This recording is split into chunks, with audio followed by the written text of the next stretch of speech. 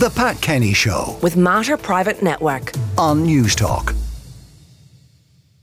Now, a draft railway review is due to be published today, with potential train routes to Cavan, Monaghan, Donegal perhaps to be signed off by Cabinet. More rail for freight, and the whole idea of making hourly services available between cities, faster times, and much, much more. To tell us a little bit more about it is Associate Professor at the School of Engineering at Trinity College in Dublin, Brian Caulfield. Brian, good morning. Good morning, Pat. Now, this is very ambitious, should it all come to pass. What are the bones of the report? Well, I suppose the report in itself, it's the first time there's been an all-island review of rail and the need for rail in the country. Looking at it, it has 30 recommendations, and as you mentioned there, some of them include reopening different lines and more freight rail by freight. And it's estimated, I've seen it, to cost at least 40 billion to deliver. And the split of that cost will be 75% in the Republic and then 25% in Northern Ireland.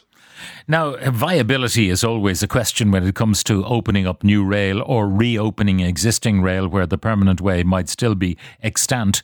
Do they look at viability at all? Because unless you've got the customers, you really don't have a business. I haven't seen the full report or I've seen any of the analysis that's been done on it, but you would imagine that would have to be in there. There has to be some sort of a demand that has been analysed as part of it. But I suppose the bigger picture on this is, Ireland has some of the slowest rail speeds in Europe. It has the lowest percentage of electrified rail in Europe as well.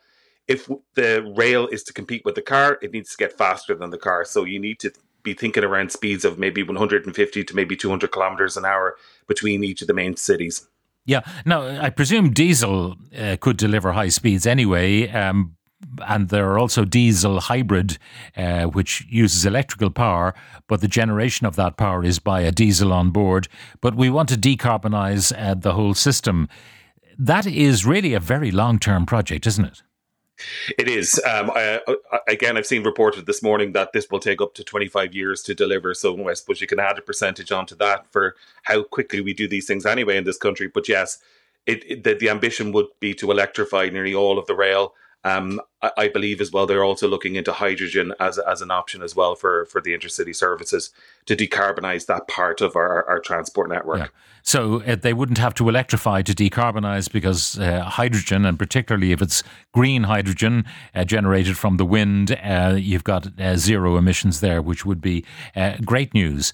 How much of this, though, is doable in the short term? I mean, an hourly service between all the major cities, 2 hourly service between less populated areas.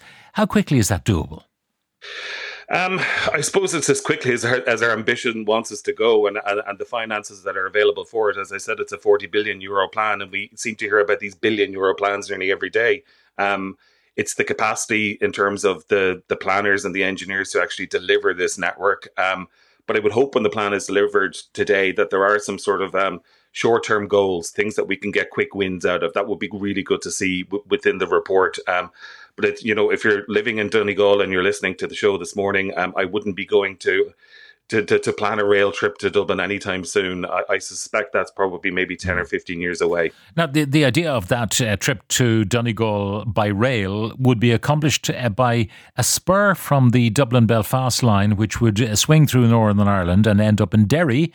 Whether or not they intended then to cross the Foyle and into Donegal, I don't know yet. I've seen it been reported that it would, and there would be a spur that would connect into Letterkenny, and so there would be a rail service that would cover that part of the country, and it's been long overdue that part of the country is connected into our rail network. And then if we can make the trips from that part of the country and all the other parts of the country quicker to wherever it is, it will encourage more people to use it. But I hope as well that with this plan, it's not all roads or all rail lines lead to Dublin, that there's much better regional connectivity, and that could take the pressure off Dublin and bring more people to faster travel speeds, say between Galway and Cork and Limerick, etc. So that would be very. I mean, the idea that someday you might get a train from maybe Letterkenny to Castlebar all the way down through Galway onto Limerick and ultimately to Cork. That does sound like it might be several lifetimes away. It does a little bit, Pat, and given the current speed, it might take several lifetimes too. But it is the ambition that each of the different regional hubs would be interconnected by rail, and bringing in this low carbon option, and then again as well for freight, that we try to move as much freight from our roads, from the heavy goods vehicles onto rail where possible. And that's a good idea. I mean, Dublin Port, we know there's a lot of container traffic going in and out of Dublin Port, and that by and large is delivered by truck, even though there is a rail line into Dublin Port. So maybe a reimagining of all of that, that you have a marshalling yard somewhere in the Midlands, and that's where the trucks leave from, hydrogen powered, one hopes, rather than every truck coming out of Dublin Port. Exactly, and then that would free up the M50 and the roads around the M50 and around the port as well, and decrease the congestion that we know is a big problem in that part of the city. But there's also talk of this spine between Ballina and Rosslare, that you will be able to bring freight from one side of the country to the other side, and then again to use the Europort there to bring that freight onto mainland Europe. Now, all of this sounds great, very ambitious in the report, although the timing of it would reveal the true scale of the ambition. But all I have to do to kind of throw cold water over the whole thing and myself is to say Metro North. Exactly. And also, these reports that come out from government and they talk about a strategic rail review, the first thing I would like to see in all of these reports is what was the progress since the last time you spent money on producing one of these reports. It was quoted this morning that this report itself cost almost €1.4 million to produce. So let's hope this one doesn't collect dust, and let's hope that some of the actions in it that actually come to pass, because as we know in transport, our emissions are only going up, and the Climate Change Advisory Council this morning again are calling for reductions in emissions in transport because of the 6% increase we saw. Yeah. Now, we probably have continuous weld railway lines now, as distinct from the clickety-clack that we used to have, probably most of the railway lines. And that's grand. Therefore, they can be, rendered higher speeds with some engineering. What about the permanent ways that may no longer have tracks still on them? How many of those are there? I'm not sure off the top of my head how many of those are there, but I know in some of the ones that have been muted to be reopened, the main one is the Waterford to Wexford line. And I'm pretty sure most of that alignment is still there, and that could be reopened. There's also talk of extending the Western Rail corridor up to Claremorris. Again, I think a lot of that alignment is still there. But as we said already, this is not something that we're going to click our fingers and have in the next 5 years.